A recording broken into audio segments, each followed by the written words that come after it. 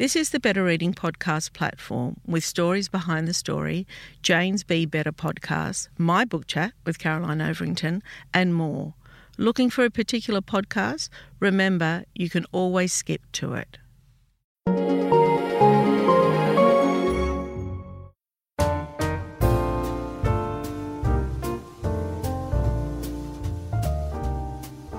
Welcome to the Better Reading podcast, Stories Behind the Story, brought to you by Belinda Audio.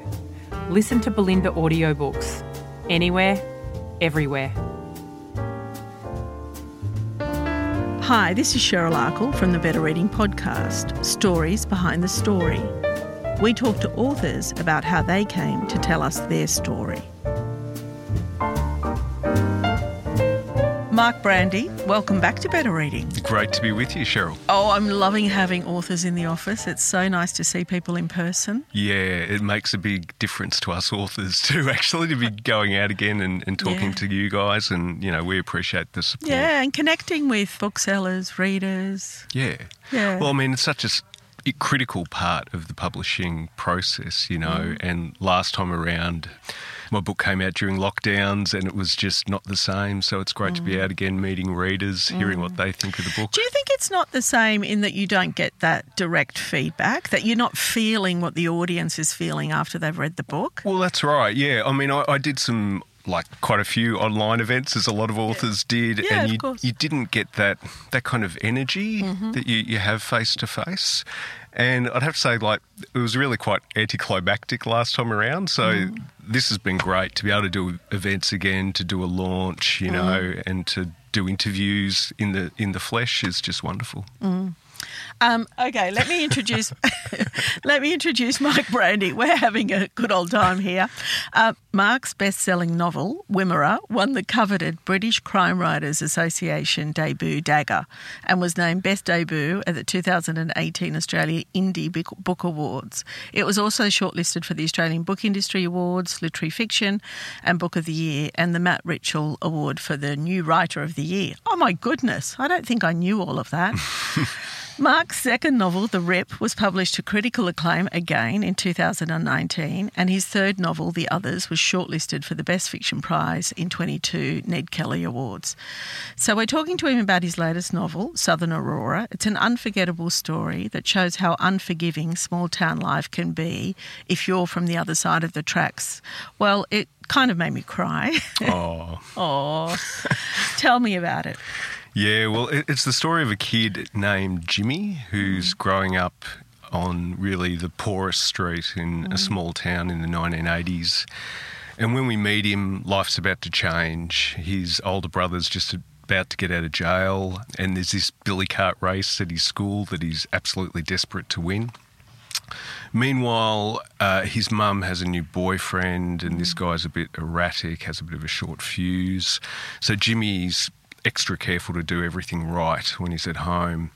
So the story is essentially about Jimmy's attempts to overcome his circumstances and really some of the difficult life lessons he learns along the way. Heart-wrenching when children have to be adults. Yeah. It's like that, I think they call it the parentification of children, where they take on responsibilities beyond their years, and that's certainly true of Jimmy. You know, he's got this younger brother, Sam, as well, who has a disability, and Jimmy's very caring of him.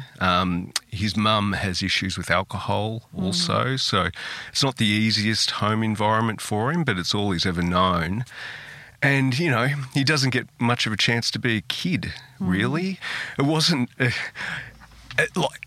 easy book to write in a lot of ways, because he was in this very difficult circumstance, and when I'm writing, I'm kind of seeing the world through his eyes and living that experience. But I really loved this kid so much. I loved Jimmy, and that really brought such joy to the writing process for me. I really, really enjoyed it. There was an intimacy about it, I found. Did you know people like that? Did you grow up like that? You know, tell me where it came, because it was real and it was personal for me. Yeah, certainly. Look, I grew up in a small town in Western Victoria. My circumstances were very different than Jimmy's. My my family was quite stable. Like we ran a small business in town.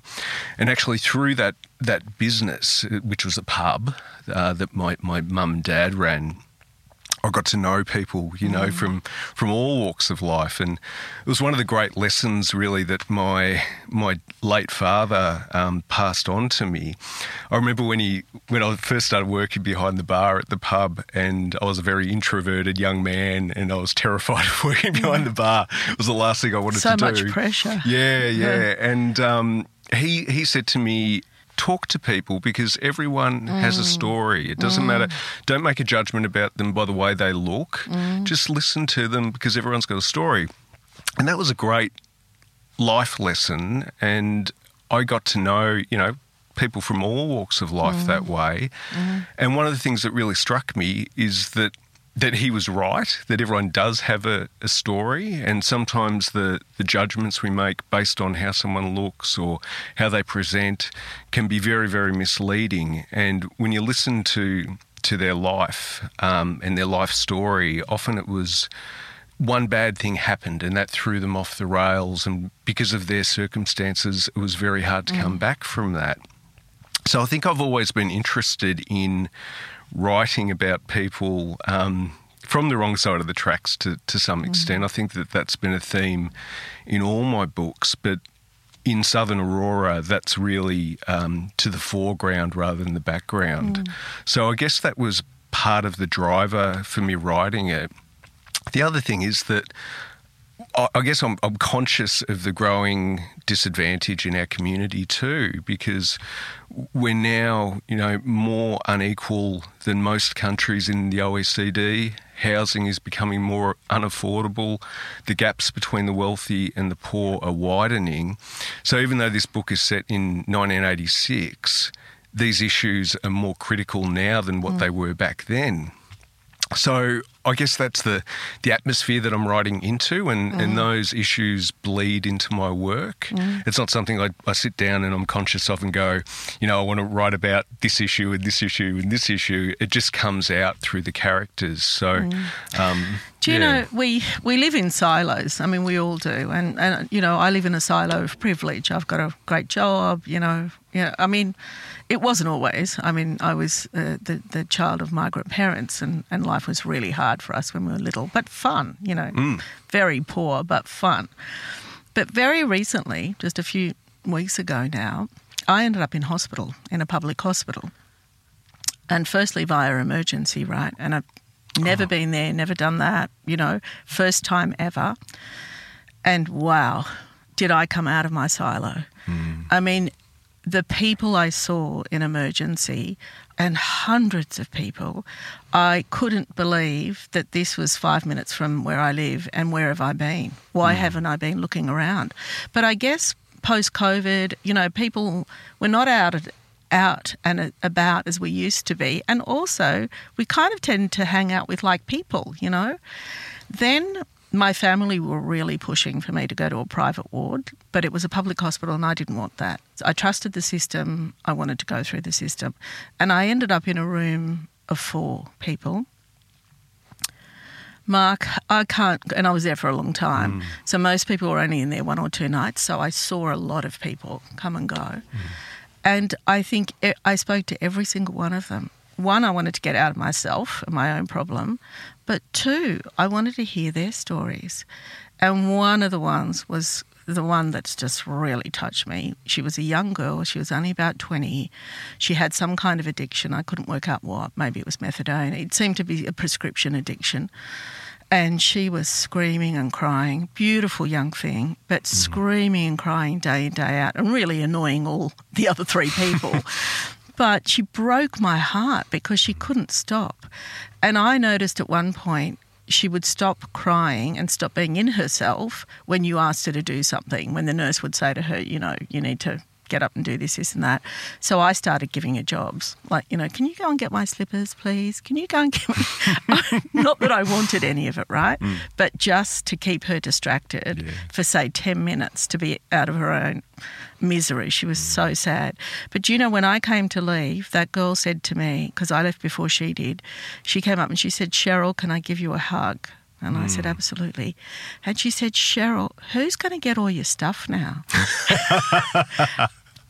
I will never forget her. Yeah. And they're people that, you live in a silo. Absolutely. You know, you've got to find them and Yeah. you've got to tell their stories. Well, I mean, good on you for embracing her in that way. I'm sorry to hear you had that health scare, but it is the public health system is an eye-opener. It's the same in Melbourne. Really is. I've been in emergency a few times with my parents, and my God, it's really... All walks of life. Absolutely. And, I think we do... We live with a lot of privilege in our lives. We do. And we take a hell of a lot for granted as well. And particularly the kind of safety nets that are there for us. If things go wrong or if we get sick, we can have sick leave. I had choices. Yeah, that's right. I didn't have to stay there, Yeah, but a lot of people don't. They're waiting and waiting. No, that's right. And I think... for young children too who are in very difficult circumstances, those early years of our lives are so crucial and formative to the people we become.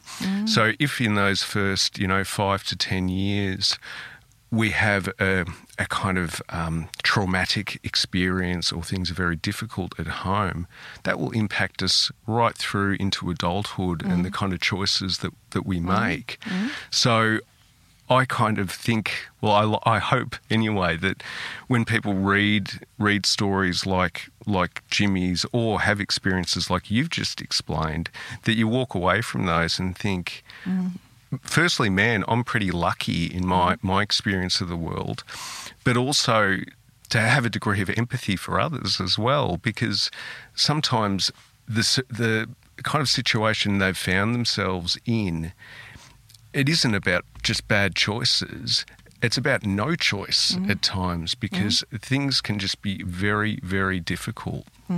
And, I experienced the other side of that too when I was working in the justice system, and I've still got family members who work for Victoria Police. Can you tell our listeners what you used to do before you started writing? Yeah, sure. I studied criminal justice and I worked at the Justice Department in Victoria for about 10 years, and I did a variety of different jobs there, really interesting jobs in policy and projects, but also I worked as a ministerial advisor to the Corrections Minister for a few years. And so I got to know the prison system very intimately and saw the inside of every prison in Victoria. And one of the things that became very apparent early on is that the same cohort basically cycle through that system again and again and again. Becomes a way of life, doesn't it? Well, it does. And if you have that early contact with the justice system, it tends to continue throughout your life.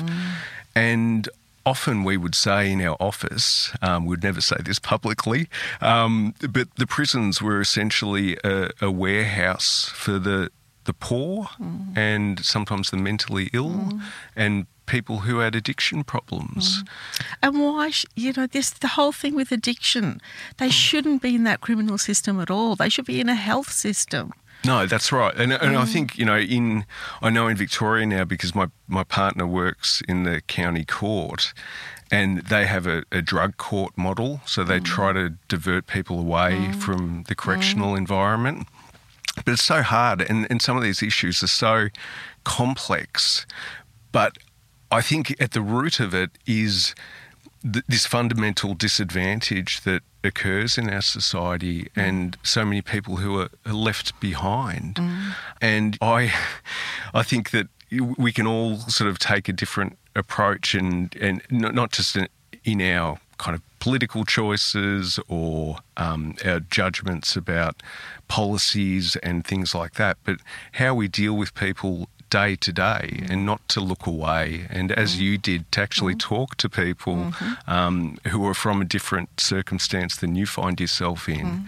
It's an enriching experience because as well. I'm not going to meet those people anywhere else. That was it for me. Yeah. But it was such an eye-opener.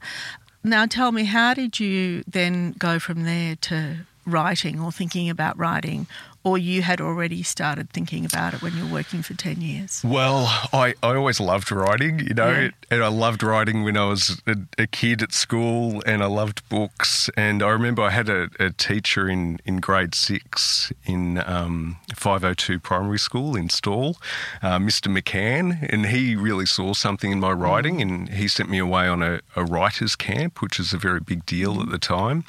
And so that was really the first time. It's fantastic. Oh, it was great. Yeah. And I thought, wow, you could be a writer. This is amazing. But then kind of reality intervenes, and, growing up in a country town, the local businesses were the abattoir, there was a gold mine in town, or you could work in the family business in the pub. And so my parents, being like migrant parents too, were very keen for me to get a good education and a good job. Were they born here, or were they? No, they were born in Italy. I was born in Italy as well. Oh, so right. There you go. Yeah. So we were kind of the outsiders in this small town. But writing still was it was still in my heart, and all the jobs that I had, writing was at the core of what I was doing as well, even in that ministerial advisor role. And so I kind of got to a point, I was a little bit of a crusader, I guess. When I went to work in government and work in the Justice Department, I did it because I wanted to make a difference, and that was what drove me. And I suppose working in the political environment, I quickly learned that, I was probably a little bit naive about how things I think work. a lot of people feel that way. Yeah, and there's a lot of compromise that happens. And so... Well, you're making deals all the time, this for that, and you're giving away this, That's right. Is that worse than a relationship? Yeah. Well, yeah, that's true. But it's kind of, as I think they say, you shouldn't let the perfect be the enemy of the good. And so there's always this compromise that happens, and I wasn't quite ready for that, I think. And so I got a little bit disenchanted, and so I ended up going part-time at work and then starting a writing course. And so you kind of made a decision, I'm going to give this a go. Yes, Yeah, absolutely. okay. Yeah, it reached a point where I thought, I have to give this a shot here. Yeah. And it was a bit of a risk because I had a mortgage at that stage, and so I didn't know what was going to happen. Wow, yeah. That is a risk. Yeah. But luckily, I've been able to kind of cobble together a living and write. And I feel incredibly lucky to do that. It's not as lucrative, as what my old career was, but I'm a hell of a lot happier, and I really love what I do. Burrow is a furniture company known for timeless design and thoughtful construction, and free shipping, and that extends to their outdoor collection. Their outdoor furniture is built to withstand the elements, featuring rust-proof stainless steel hardware, weather-ready teak, and quick-dry foam cushions. For Memorial Day, get 15% off your Burrow purchase at burrow.com/ACAST, and up to 25% off outdoor. That's up to 25% off outdoor furniture at burrow.com/ACAST. Hiring for your small business? If you're not looking for professionals on LinkedIn, you're looking in the wrong place. That's like looking for your car keys in a fish tank. LinkedIn helps you hire professionals you can't find anywhere else, even those who aren't actively searching for a new job but might be open to the perfect role. In a given month, over 70% of LinkedIn users don't even visit other leading job sites. So start looking in the right place. With LinkedIn, you can hire professionals like a professional. Post your free job on linkedin.com/people today. So you wrote your first book, Wimmera, and how was that process? It's one thing wanting to write and one thing knowing what the story is even, but getting to getting published is another story, isn't it? Yeah. So how did you navigate that? I was, again, completely naive, which in hindsight was probably a good thing. And so Wimmera was quite a complex book to write because it had these shifts in time, it was close third-person perspective, but shifts in perspective. And I think looking back on it, if I knew what I knew now, attempting a book like that as my debut was a big ask. But ambitious. Yeah, very ambitious. And why not? Yeah, and I gave it a crack, and I thought, hang on, I think I've got something here, and I sent it off to some agents, and luckily... And you just Googled them? Yeah, Googled them, and I got rejected by a number of them, as happens, and I was lucky enough that one picked me out of the slush pile and said, I think this has got promise.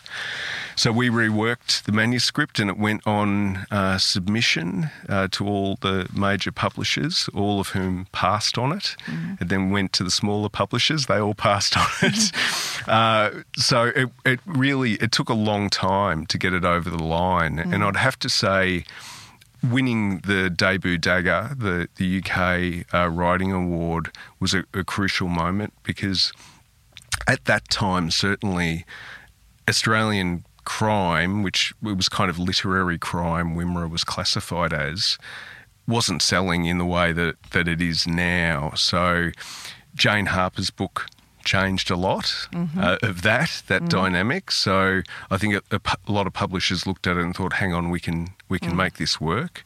But prior to that, it was a bit like, Australian crime, don't know if we can make that fly. I think too, I'm not surprised you said that, because that it was rejected by all, because it's almost genreless as well.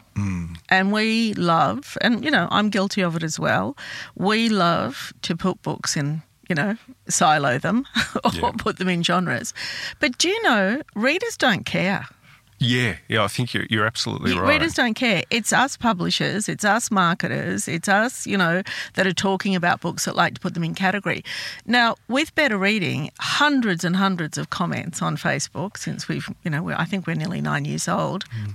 No one talks about genre. They talk about story. Yeah. Yeah, and yours is unique in that it's not really strictly crime, is it? No. And when I sat... And I think that would have been the challenge for them at the time. I think that's right. And when I sat down to write it, and this is true of my writing since too, I never think about genre. No. It doesn't come into my mind. I'm thinking about character, I'm thinking about story, and about trying to make it work, And prior to Wimmera being published, I'd never read a crime novel. And so when my fantastic publisher, Hachette, started marketing Wimmera and saying, if you loved The Dry, you will love Wimmera, I thought, oh no, I better go out and read The Dry very quickly and read a lot of crime novels, because I had no idea. Who was your inspiration in terms of reading growing up?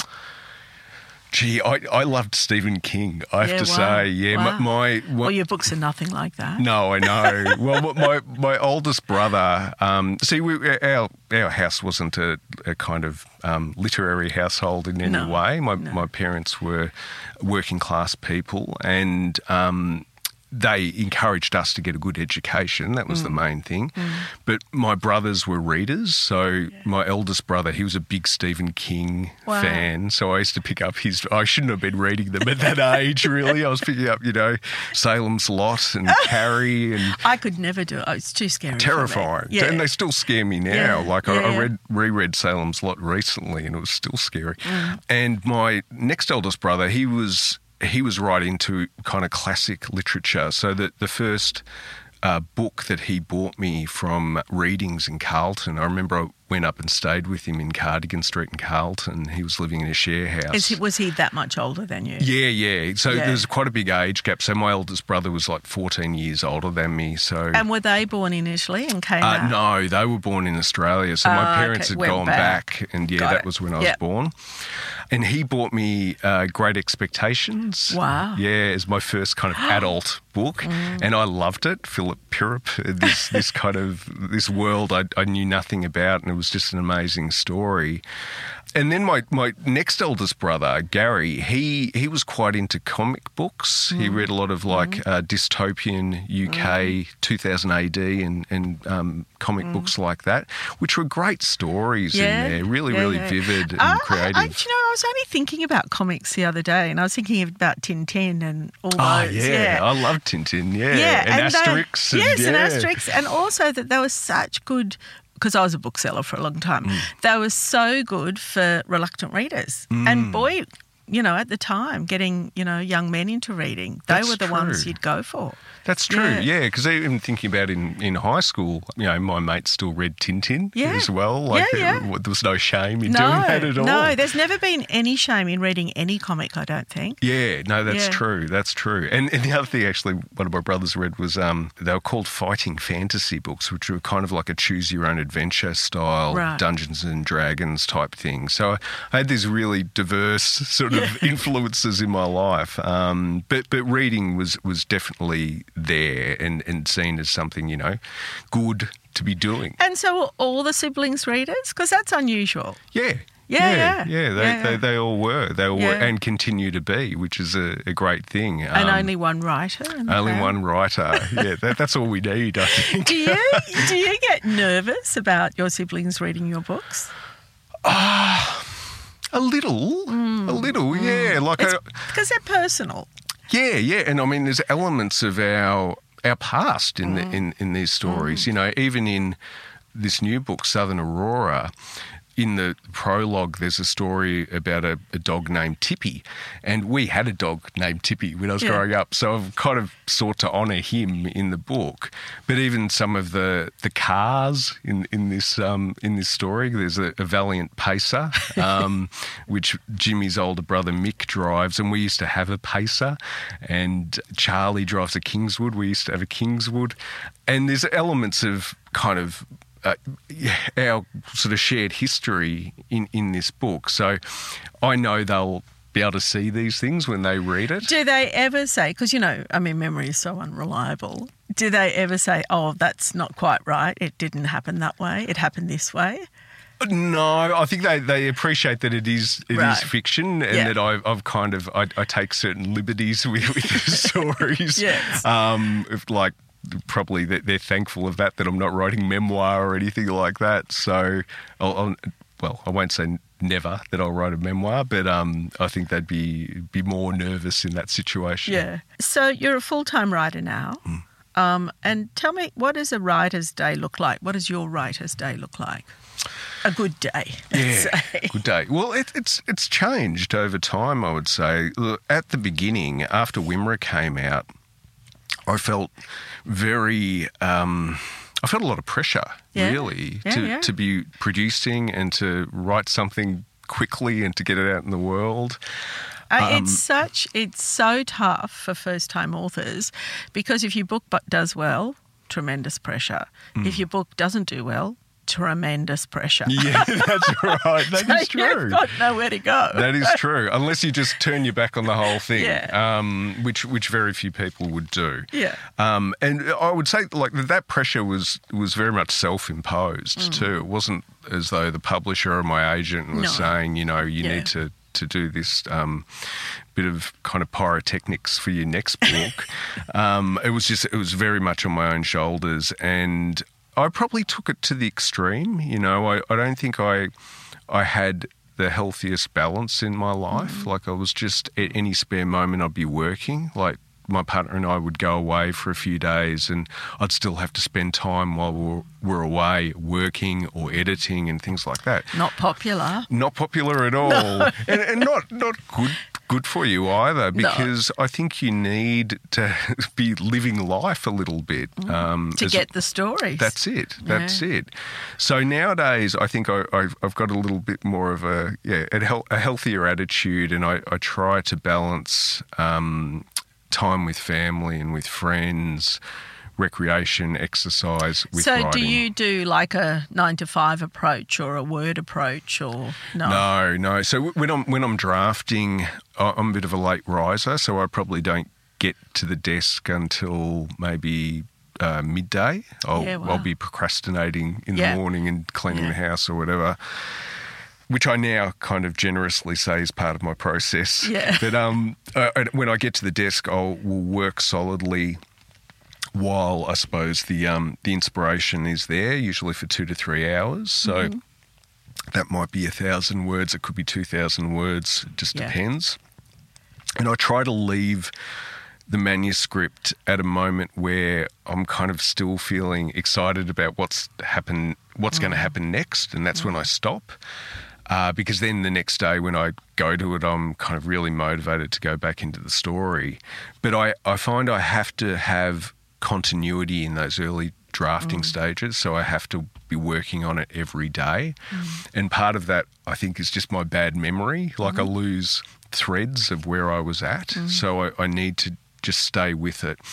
And when I'm in that early drafting stage, I really, as I mentioned before, I'm kind of inside that world, and I'm seeing the world through the character's eyes.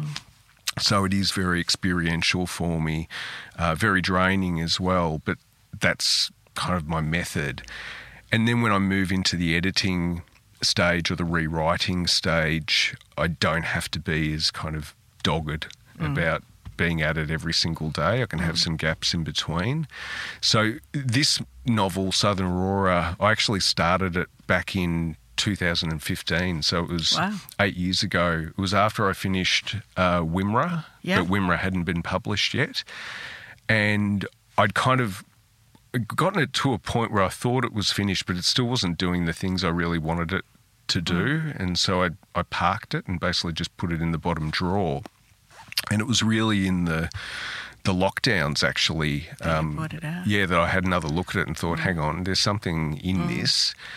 It was partly, I think, a bit of life experience and a bit of writing experience too in the intervening years that I could find a way to make it work.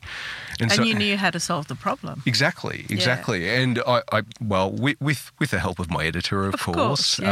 But you know, I found this process one of the most satisfying in many ways for that reason, because I've taken something which I thought it had some kind of beauty there, but it wasn't complete. And to get that to the point of completion is just, it was just really satisfying. Okay, we're out of time. I could talk for another hour, Mark. Wonderful to chat with you. Thank you so much for your time. Oh, it was a pleasure, Cheryl, always.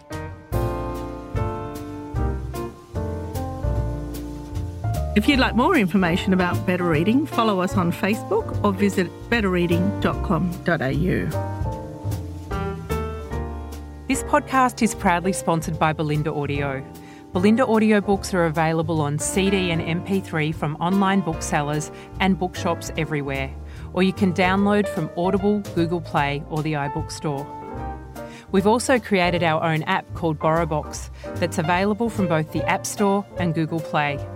All you need to do to get it working is to download the app, join your local public library, and you'll gain access to the world's best collection of ebooks and e-audiobooks available for you to loan on your phone or your personal device. Belinda, we're here to enable you to escape, imagine, grow, and be inspired through the power of storytelling. Belinda Audiobooks. Anywhere, everywhere.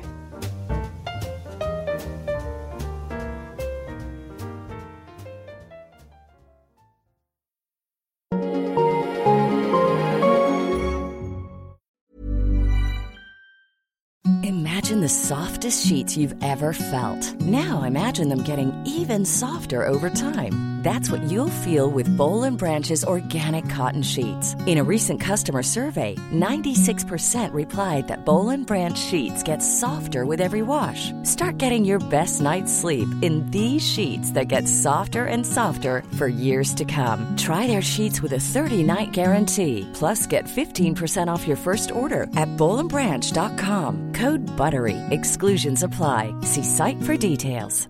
Hi, I'm Daniel, founder of Pretty Litter. Cats and cat owners deserve better than any old-fashioned litter. That's why I teamed up with scientists and veterinarians to create Pretty Litter. Its innovative crystal formula has superior odor control and weighs up to 80% less than clay litter. Pretty Litter even monitors health by changing colors to help detect early signs of potential illness. It's the world's smartest kitty litter. Go to prettylitter.com and use code ACAST for 20% off your first order and a free cat toy. Terms and conditions apply. See site for details. Planning for your next trip? Elevate your travel style with Quince. Quince has all the jet-setting essentials you'll want for your next getaway, like European linen, premium luggage options, buttery soft Italian leather bags, and so much more. And is all priced at 50 to 80% less than similar brands. Plus, Quince only works with factories that use safe and ethical manufacturing practices. Pack your bags with high-quality essentials you'll be wearing for vacations to come with Quince. Go to quince.com/pack for free shipping and 365-day returns. If you enjoyed this podcast, leave us a review and check out the other podcasts on the Better Reading Network.